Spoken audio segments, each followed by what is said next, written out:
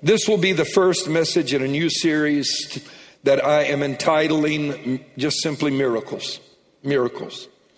More than perhaps at any other time in our lives, with everything going on in the world around us, from the pandemic to financial reversals to Afghanistan to vaccines to you name it. People are upset about everything right now. And you may be upset because they are upset and feel like they ought to take your position. Have you ever seen such a fractured and divided time as the time in which we live? I know this much, that there's never been a time like right now for miracles to occur, and never have they been so greatly needed as today. And for perhaps many of you, this message that I'm going to preach today, and maybe even the whole series, will not be very urgent for you because everything's copacetic. You're fine. You're in good shape. 401k is doing great. Grandkids are doing well in school. The whole thing. Your children's marriages are fine. Maybe that's the case with you. But trust me, even if you don't need what I'm going to talk about in this series, you will come to need it. You will. And that is because we live in a broken world, and there's an enemy that is constantly pursuing each one of us to bring into our lives as much difficulty, pain, and anguish as he possibly can. This message will become relevant to you at some point, if it isn't already.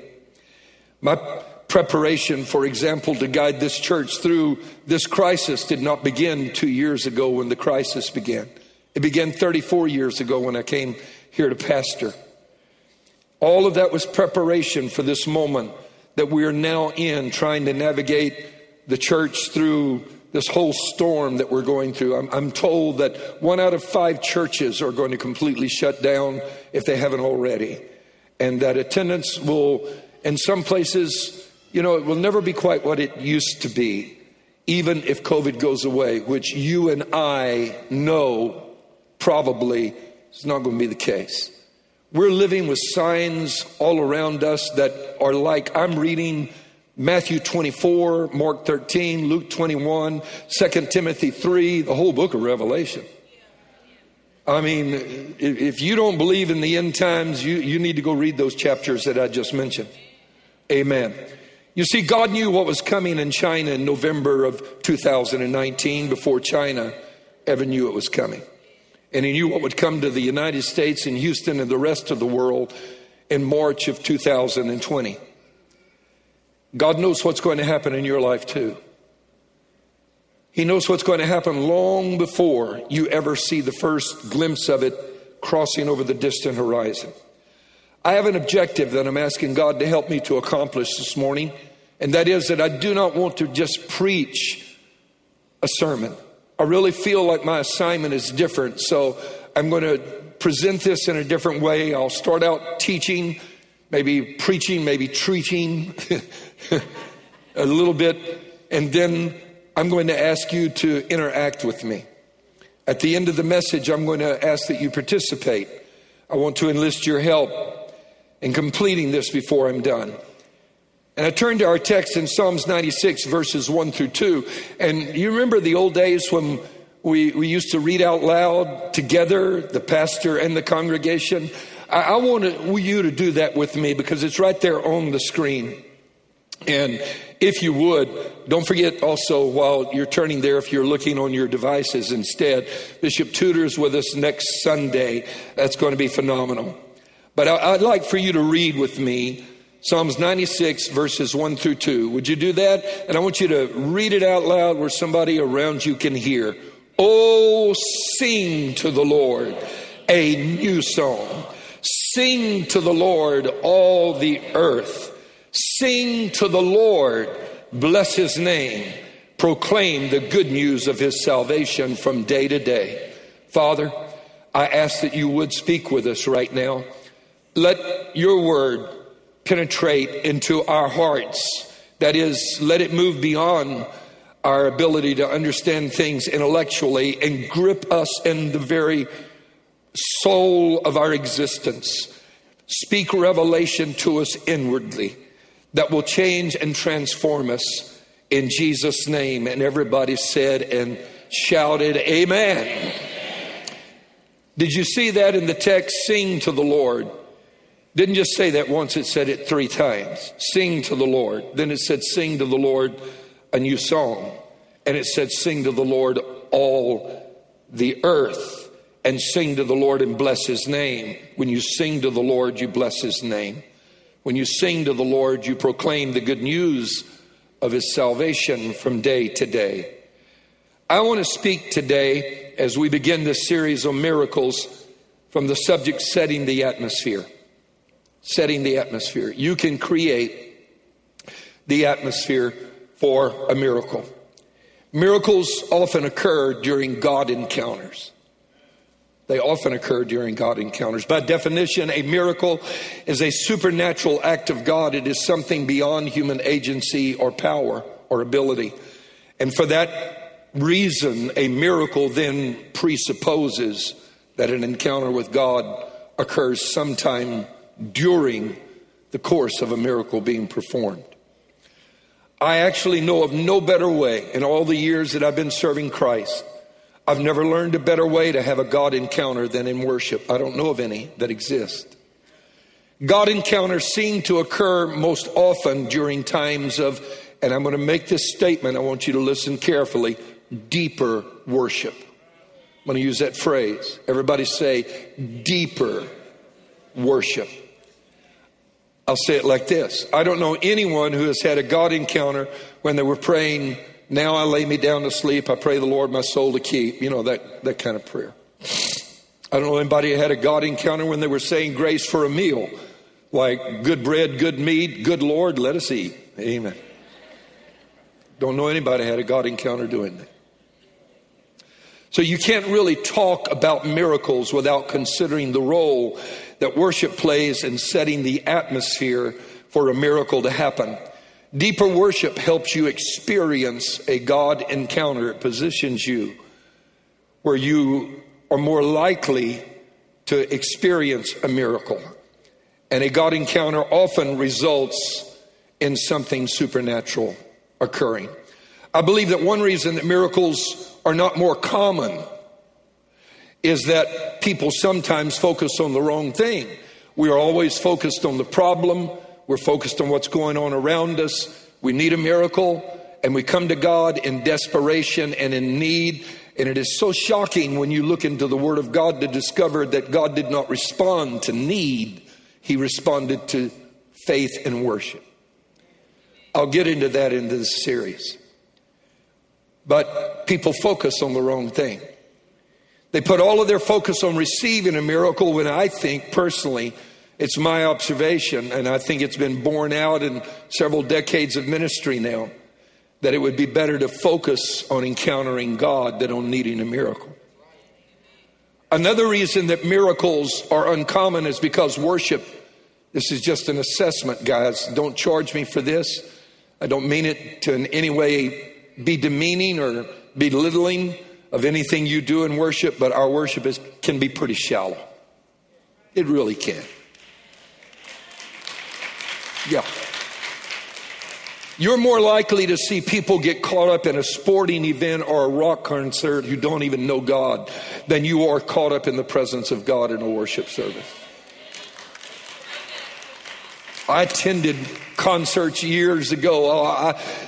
They may not be your greatest, but they were my greatest. Amen. The B.B. Kings, the Freddie Kings, you know, those guys.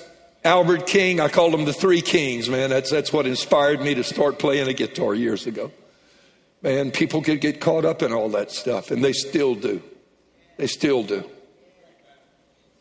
But worship service, not so much.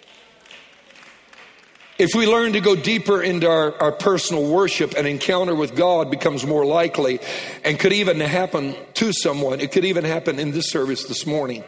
It really could. You never know when God will show up to do a miracle. We had a miracle just a few weeks ago, and a lady that sits right over in that area, right over there. And she had cancer and she was healed. I haven't yet gotten permission to call her name, but God works miracles. And if it doesn't happen today that you receive one, I pray that what I'm going to teach will put you in the position to experience it at some time in your future, whether that's in your personal devotional time or whether it's in another worship service. I'm sure you don't really care which one of those it is as long as it happens, right? In the Bible, deeper worship often led to miracles. In the Old Testament, do you remember the story? Israel defeated Amalek as long as Moses' hands were lifted in the air in the posture of worship.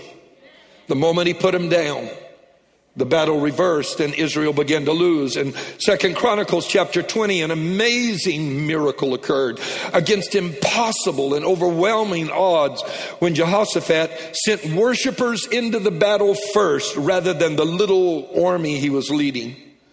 I mean, the little army wouldn't have done much anyway because the force against him was so massive and so great.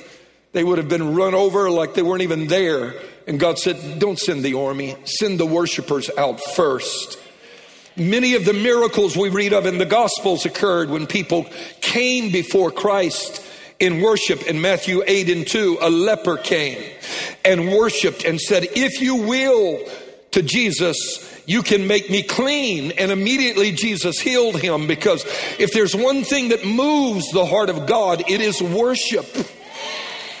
Matthew 19:18, Jairus came and worshiped Christ and asked him to come lay his hand on his daughter, as we heard Bishop Lambert Gates preach last Sunday. And he asked Christ to come and heal his daughter. By the time Jesus got there, his daughter was dead. But that didn't stop Jesus, because in the atmosphere of worship, anything can happen. He's not limited to just healing a headache or a cold. God can do things that will shock you, that will stun you, that will amaze you, because that's who he is. He's God. In Matthew 15:25, the Syrophoenician woman came and worshiped Jesus and sought deliverance for her daughter who was possessed of a demonic spirit, and Jesus delivered her from her demonic oppression.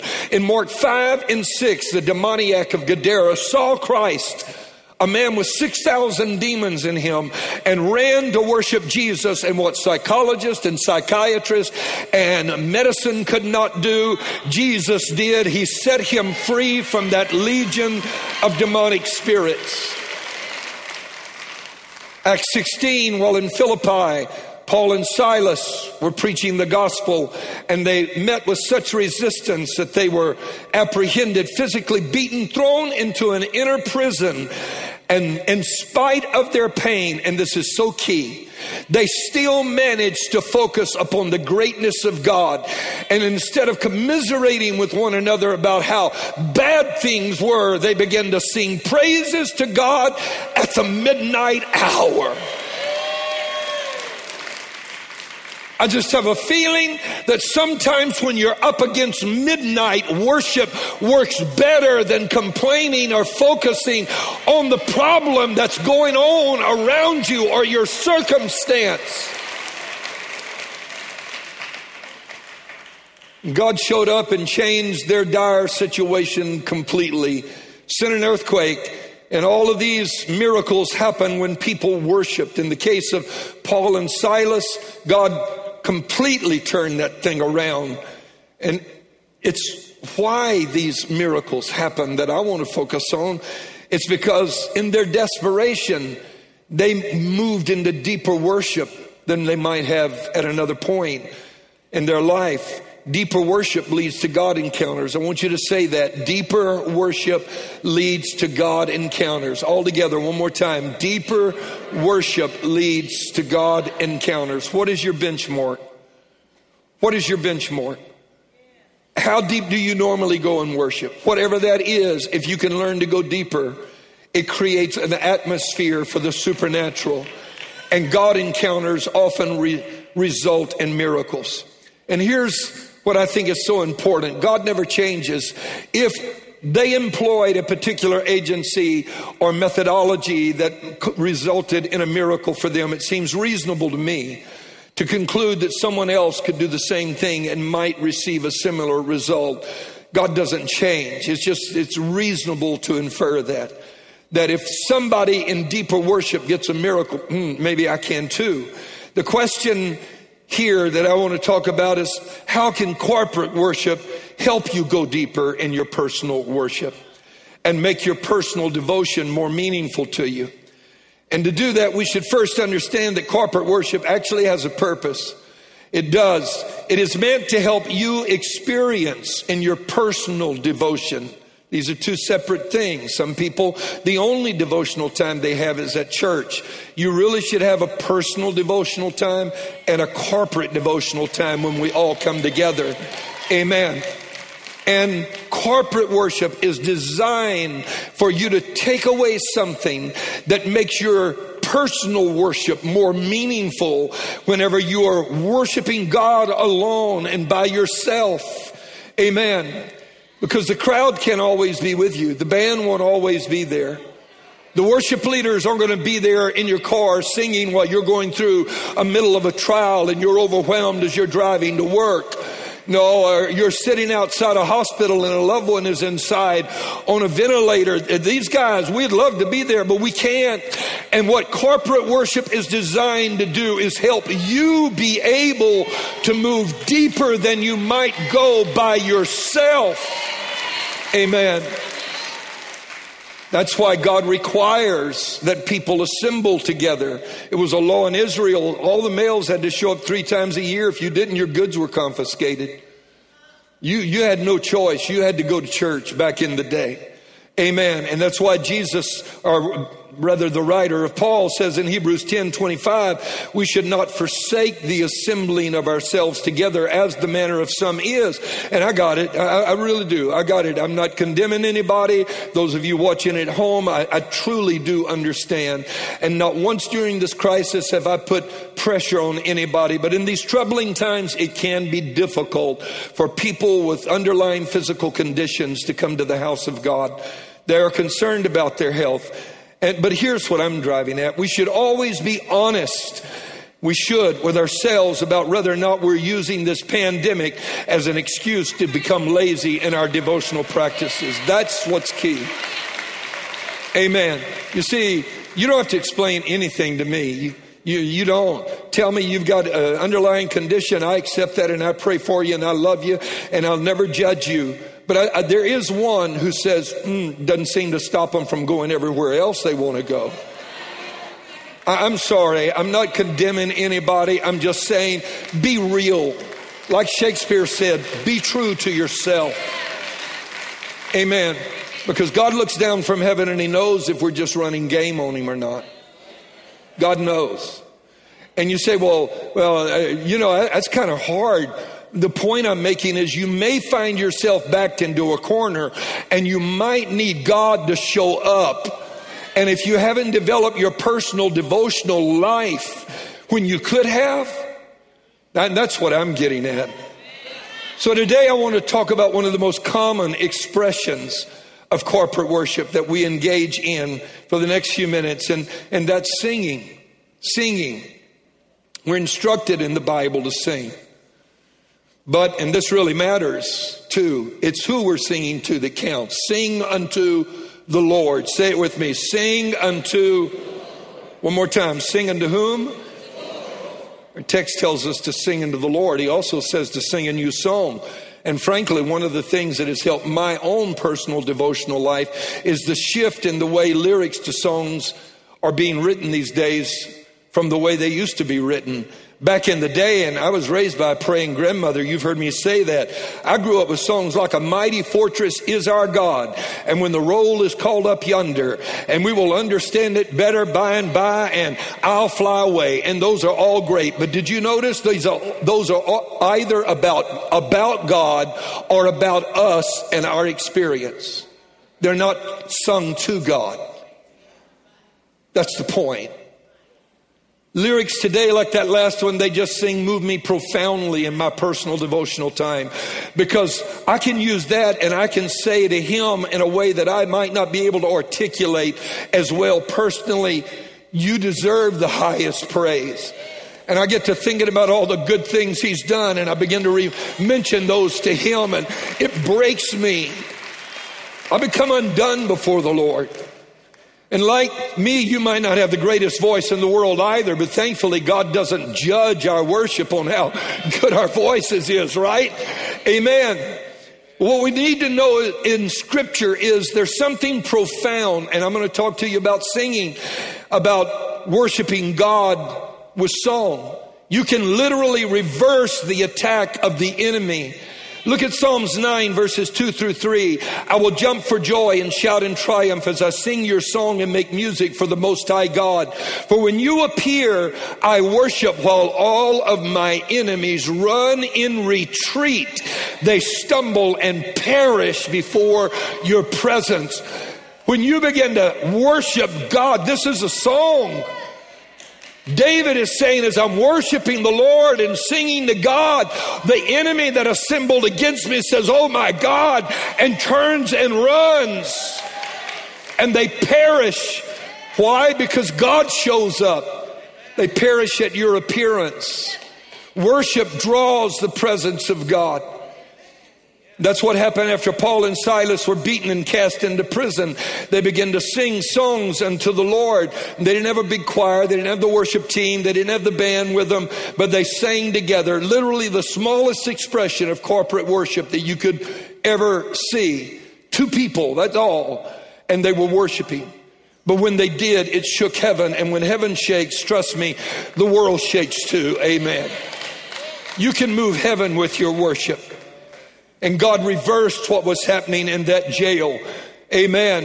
And they had a revival where before the future didn't look too bright for them. I think about what happened when David faced Goliath. Many people don't realize this, but there's a psalm that David wrote as he was going into battle. You can learn some fascinating things about the Psalms if you'll take the time to dig into them and read some of the titles of the Psalms. And in Psalms 144, you read the Psalms that David wrote when he was 16 years old and was going out to face Goliath. And he went out, and God literally, as David is singing that song and Goliath is cursing, God caused the whole situation to be reversed. Amen. And what Goliath intended to do to David is what David did to Goliath. He used Goliath's sword to cut off Goliath's head. Is there anybody that needs divine reversal in this house today? No, I'm serious. That's not rhetorical. Is there anybody that God needs to show up in your life because you have a situation that needs to be reversed before this day is over? Back to Jehoshaphat and the children of Judah against the Moabites, Ammonites, and Mount Seir, 2 Chronicles 20:22. Now when they began to sing and to praise, the Lord set ambushes against the people of Ammon, Moab, and Mount Seir who had come against Judah, and they were defeated. What did this little ragtag band of people do? They sang to the Lord. And when they did, God said, that's it, turning the whole thing around. And he did, and set ambushments against the people who had come to attack the enemy. Instead of grumbling about your problem, instead of complaining, instead of feeling like God forgot about you in the middle of your darkest hour, you need to begin to praise God and give him worship.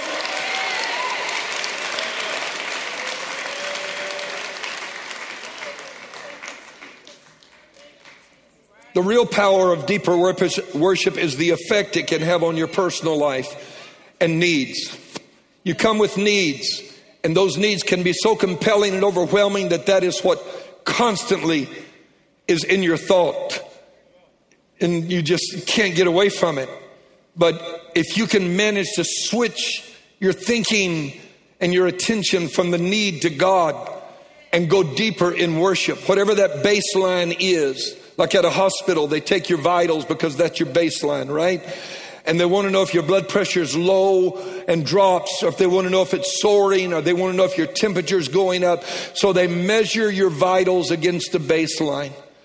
When God measures your worship against whatever your baseline is, and you go deep in worship, I'm telling you that something begins to happen.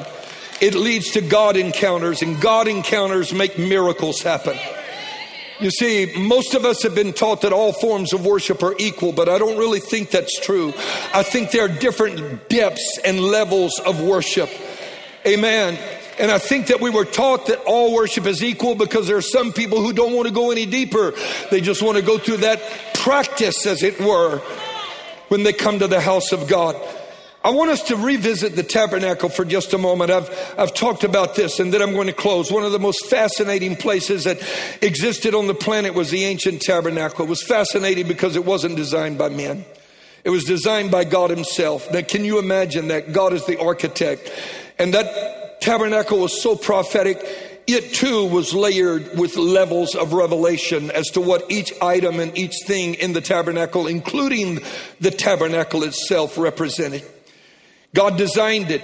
What it really represented was the worship of heaven. God allowed Moses to peer into heaven and see the glorious place of his dwelling. It was extraordinary. To have an experience like that must have been mind-altering. It must have changed Moses for as long as he lived. And I can tell you that God encounters have that ability to change you for as long as you live, and you will never be the same again. Is there anybody in this room that would like to be changed and indelibly, permanently marked for the rest of your life by an encounter with God? Amen. God's dwelling is his worship, and Moses looked into heaven and saw the dwelling of God who inhabits praise. In Psalm 22:3, but you are holy, enthroned, where? In the praises of Israel. We are the New Testament body of Christ, are the people of God. So God is enthroned in our praises. The Lord then instructed Moses to build an earthly tabernacle that would be a facsimile or representation of the worship of heaven, where people could come and gather to worship and meet with him. Exodus 25:8-9, let them make me a sanctuary that I may dwell among them. Just as God dwelt in the praises of heaven, God said, if you overlay the worship of men on earth with this template that I've just shown you in heaven, if you create a template and you pattern your worship after what you saw, just like I dwell in the praises of heaven, I will dwell in the praises of my people, and I will be enthroned here. Somebody ought to say amen. And so Moses was instructed in Exodus 25:40, see to it that you make everything that you make according to the pattern which was shown you on the mount. That's the template, the pattern. Women who have sewn dresses and, that whole thing, they have patterns. Men build homes, people construct buildings based on a pattern, an architectural drawing. And the tabernacle created a template that was based on heaven's worship. And Moses said, if you will cause the worship on earth to look like the worship of heaven, I'll come and dwell in that worship just like I dwell in the worship of heaven. Oh, I know, I got it. The tabernacle also foreshadowed many other things. The coming of the Messiah, God's plan of redemption, a whole host of things. That's what actually John the Revelator was seeing on the Isle of Patmos, but Moses was seeing it from before it happened. And now John is seeing Christ walking among the candlesticks, a different point in time in this whole paradigm here. But what you need to understand is that it was really about worship. And that's important. And I want to show you why. Because if God comes and is enthroned in his worship, then where God is, the chaos, the destruction, the pain, the anguish that has been brought upon this world by sin cannot exist in close proximity to God. Everything where God is, everything around him is perfect. It cannot be less than that. Nothing can mar or spoil the perfection that is surrounding him. And so I want to say it like this. Heaven is not heaven because it's heaven. You probably have thought about this, but it isn't. It's not heaven just because they named it heaven. And the name doesn't have any real meaning outside of what it represents. Nor is heaven because there isn't any COVID-19 there, or cancer, or leukemia, or kidney failure. And we have a man here today, Brian, I'm so glad you're here, shared with me, and he's just recovering from a devastating attack in his lungs, and I want you to pray for him. But just raise your right hand right over here where Brian is. That's him right there. Dear friend for many years, and his kidneys had failed, and God healed his kidneys, but he still needs a touch in his lungs. Amen. And do me another favor, raise your hand right over here toward pastors, the pastors Borden that are here this morning. Say, we bless you in the name of Jesus. Would you do that? Because in the presence of God, when you pray, things happen. Someday I'm going to write a book about praying prayers behind the veil. We always pray them outside the veil. What happens if you get behind the veil and pray? Amen. Heaven isn't heaven because there are no ambulances or hospitals, and it's not heaven because people don't grow old there or go hungry, or because there isn't any crime or prisons or death or cemeteries. Heaven is heaven because that's where God is, and those other things cannot exist where God is at, because He is the summation of all perfection and beauty. I need somebody to say hallelujah in this place today. Oh, come on, somebody give God some praise.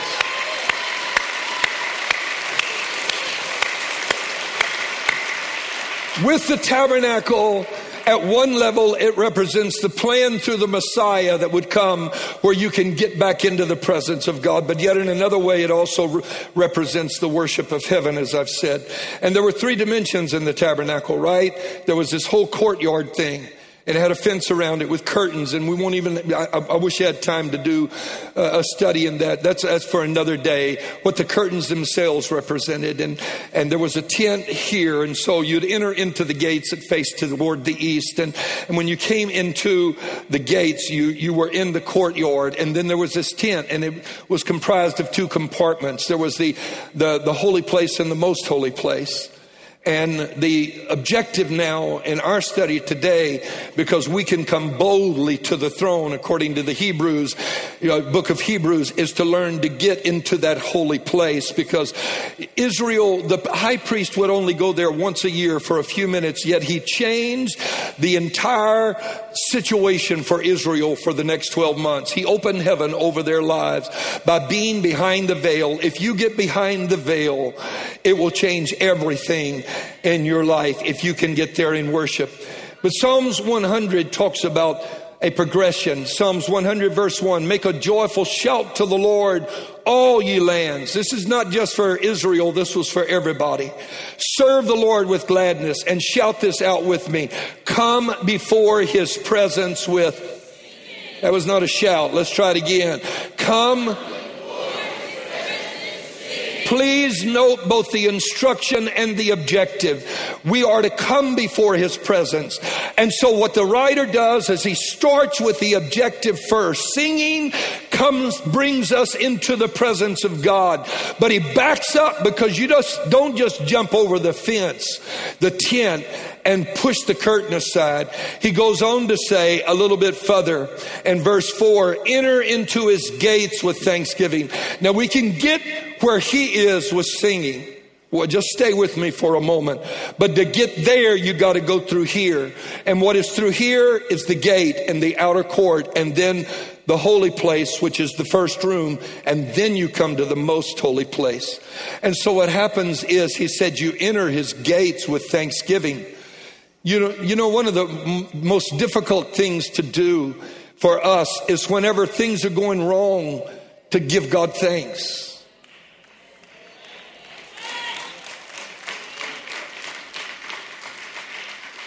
When your life is falling apart and your marriage is on the rocks and you don't know where your kids are and they won't talk to you, and when you just got served notice you're going to lose your job, can you lift up your hands and thank God anyway, just because He's good, just because He's your Savior? That's hard, because it's so compelling when we face these things that our mind is drawn to them. It's drawn to them. We can't stop thinking about them. But we don't enter His gates until we can learn to lay that stuff down and step through the gates with thanksgiving, which then at that point, we're in the outer courtyard, right? Okay, but there's still 2 other places we've got to go. And the Bible says, enter his gates with thanksgiving, into his courts with praise. I rather view that as a progression. You can differ with me. That's cool. I don't mind you being wrong at all. Amen. You know, you can have a difference of opinion and theology, and I love you anyway. I'm just telling you what I've experienced in my devotional life, that when I thank God, I come into that place. But then, listen to this. When I begin to praise him, it draws me even closer. And I get inside that place where he lives, because actually the word that is used here in Hebrew for court has several meanings. It not only means a fenced-in enclosure, it also means a settled abode or dwelling. In this case, we're talking about the abode of God, the dwelling of God. He inhabits the praises of his people. So I step into the gates with thanksgiving. I come into that first room as I praise, and then I approach him with singing. And listen, this is the problem right now, and I'm going to wrap it up. Oftentimes our singing is very shallow. I'm just going to lay it out there.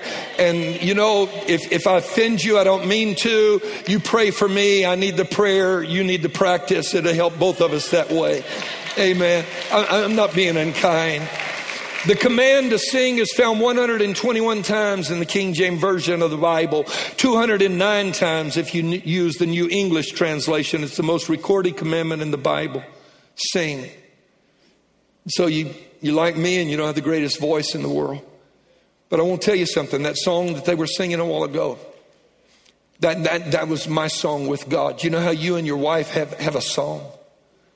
When you were dating, before you married, you remember? There's a song. God and I have a song. We have several of them.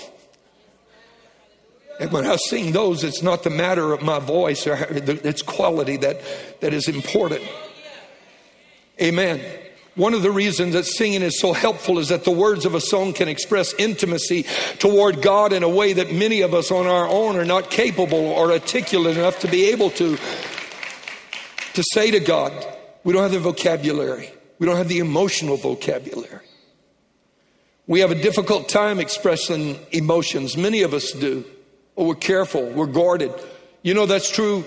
It even differs from one ethnicity to another. There are people that, like Hispanics, and this is not to demean you guys, because this is just an observation. You know, I tell some people, hey, I love you, brother. And they look at it and say, I appreciate you. Amen.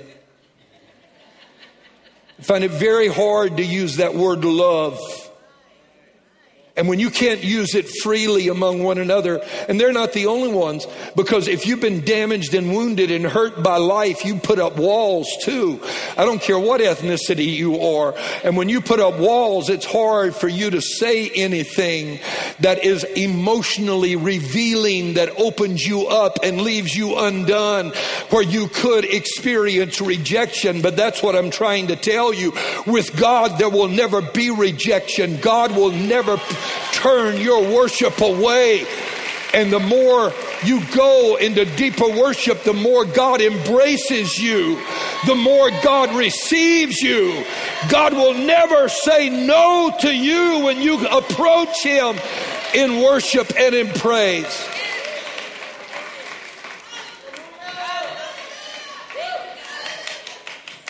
I asked a missionary I was preaching for in Costa Rica why that was that way, and he said, that's our culture. He said, it's our culture. We often don't use the word love except for a husband to wife, and we kind of think it's a little odd when men use it among themselves. But just frankly, I'm going to talk to you for just a moment, whether you're Anglo or whoever you are, and I'm talking as a pastor in a multicultural context right now. Not meaning to offend anybody, certainly. But I want to tell you, your love language is going to determine how deep you go with God. Amen. And you're going to have to be able to tell him things that you are not comfortable saying to other people. And one reason songs are so important is they will help articulate that. So I'm going to spend my last few minutes now. I want you to help me. I'm going to ask you to please stand. The words of a song can help you reach a deeper level of expression in your personal devotion. I want you to listen to this, and I want you to say this with me. The key Come on, shout it out loud. The key is to own the words and make them your own. Don't just sing them. Make them your words. Make them the expressions of your heart. In the moment, make them the expression of your sentiments.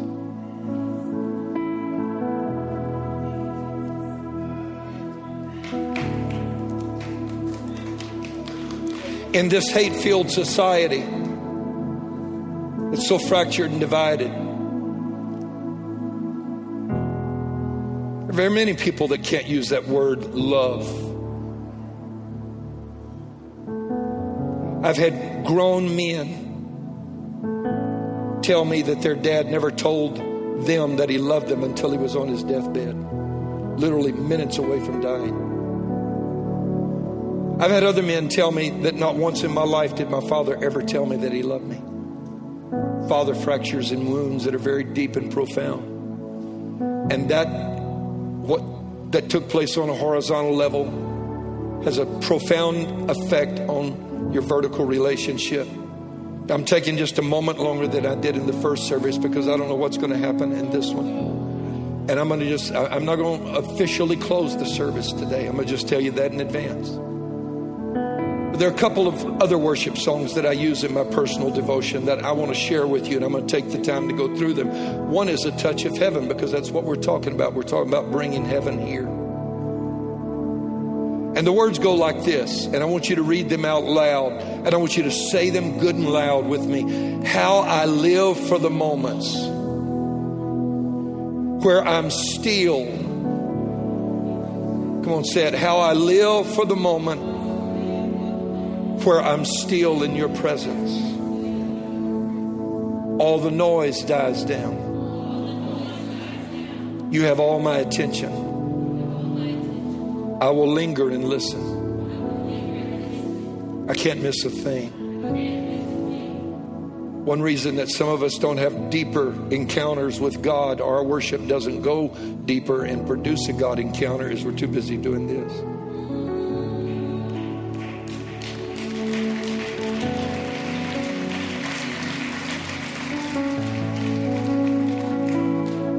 Sometimes you need to get quiet and all the noise needs to die down, and you need to say, Lord, speak to me now. You have all my attention, not part of my attention, all of my attention. I don't want to miss a thing, Lord.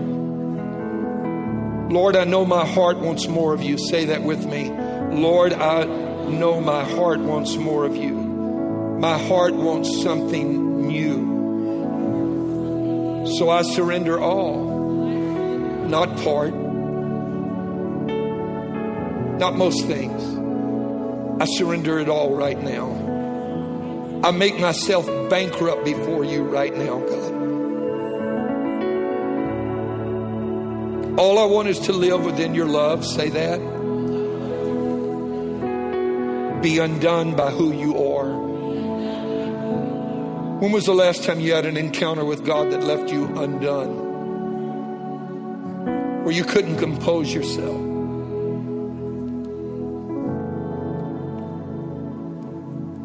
There's something addictive about this. God had to tell Moses, Moses, get down from the mountain.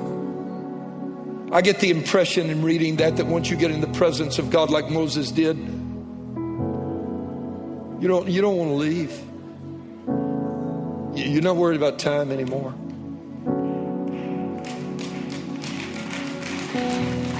My desire is to know you deeper. Lord, I will open up again. Throw my fears into the wind. I am desperate for a touch of heaven. And this is the way you sing that. Would you lead us? How I live for the moments. Would you raise your hands? Where I'm still in your presence. All noise dies down. Lord, speak to me now. You have all my attention. I will linger and listen. I can't miss a thing. 'Cause Lord, I know my heart wants more of you. My heart wants something new, so I Sing it. surrender all. 'Cause all I want is to live within your love, be undone by who you are. My desire is to know you deeper. Lord, I will open up again, throw my fears into the wind. I am desperate for a touch of heaven. What would happen if we all became desperate for a touch of heaven? I mean, desperate for a touch of heaven. Not what would happen if we wanted a touch of heaven. What would happen if we became desperate for a touch of heaven? For the cry of my heart is, God, I want to know you. I want to be undone. I want to be in your presence. I want to be where you are. I need you more than I need the air that's in my lungs and the blood that's in my veins. I need you, God.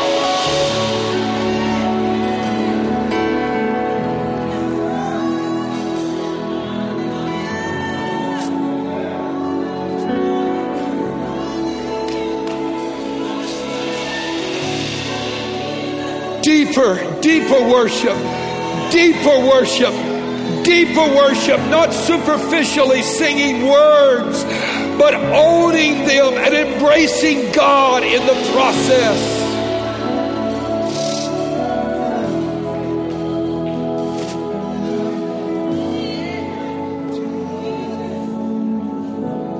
You feel that happening here.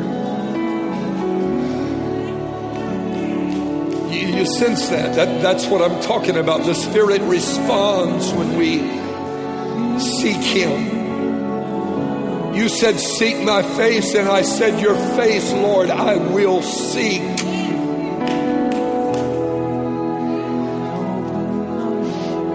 There's another song. Because I might be naive, but I'm hoping that after this service today that it will profoundly impact the way that you worship God. And that from this day forward, some of us that have just been singing words, but wanting to go deeper because that's your heart, that you'll be a little more equipped to do that very thing. Here's another song. I use this in my morning devotions too. It's entitled Make Room, and it goes like this. Here's where I lay it down. Every burden, every crown. That means my problems and my morning devotions, I just forget about those, God. Oh, I've had a few problems. I just had open heart surgery 3 months ago. I know a little bit about problems. It was the second time. I was born with a genetic problem. Didn't even know I had. So I know about burdens. But I not only lay my burdens down, I lay my crowns down. That's my achievements, my wins, my accomplishments. I lay all of that down because you see, either one of them can be a distraction to you. Your burdens can be a distraction and your wins can be a distraction. When you come to before God, you need to come focused on Him and Him alone.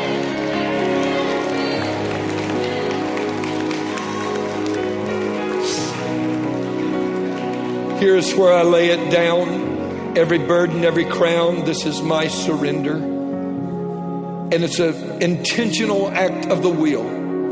That when I go to my devotions, I am going to lay it down. It may not want to be laid down, but it's going to get laid down. It may want me to think about it. It might want me to just wallow in it, but I'm not going to. I'm going to seek the face of God. I'm going to worship God today. I'm going to give God the praise He deserves. I'm going to give Him honor. I'm going to give Him glory. I'm going to give Him my heart. I'm going to lay it down.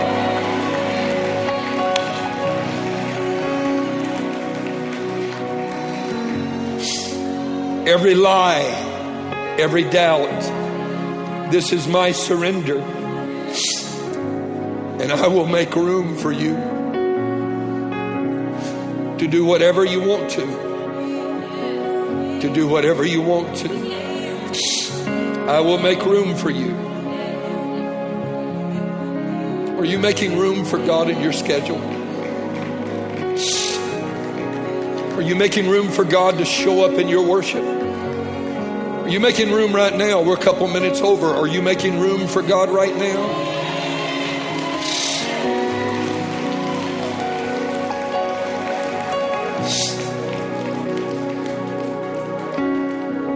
I will make room for you to do whatever you want to. And that is the key. Whatever He wants. To do whatever you want to.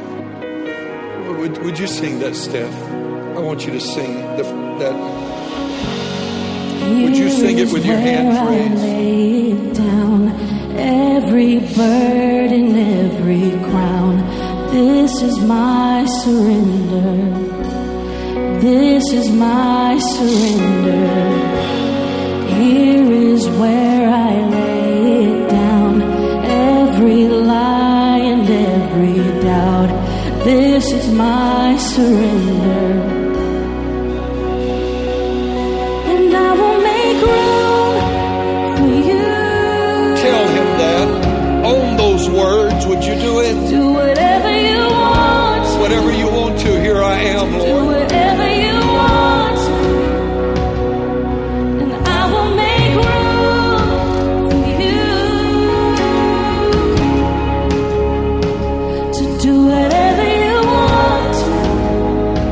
To do whatever you want. You feel the presence of the Lord that is here? That's all it takes is just turning your eyes to Him. You see, a lot of us, I ask you to raise your hands for a reason, because that is the posture of worship. I'm not saying you have to do that the whole service. That's not what I'm saying. But I will tell you, when I'm seeking God, this is what I'm doing right here.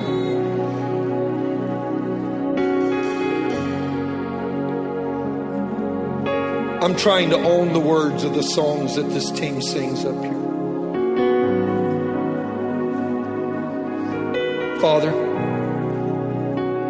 would you lead us deeper into your presence? Would you teach us to go beyond superficial singing and superficial acts of church attendance? And would you become the passion of our heart and our lives? God, would you set a fire burning inside of us that nothing can quench outside of being where you are? God, we hunger for you. We desire you.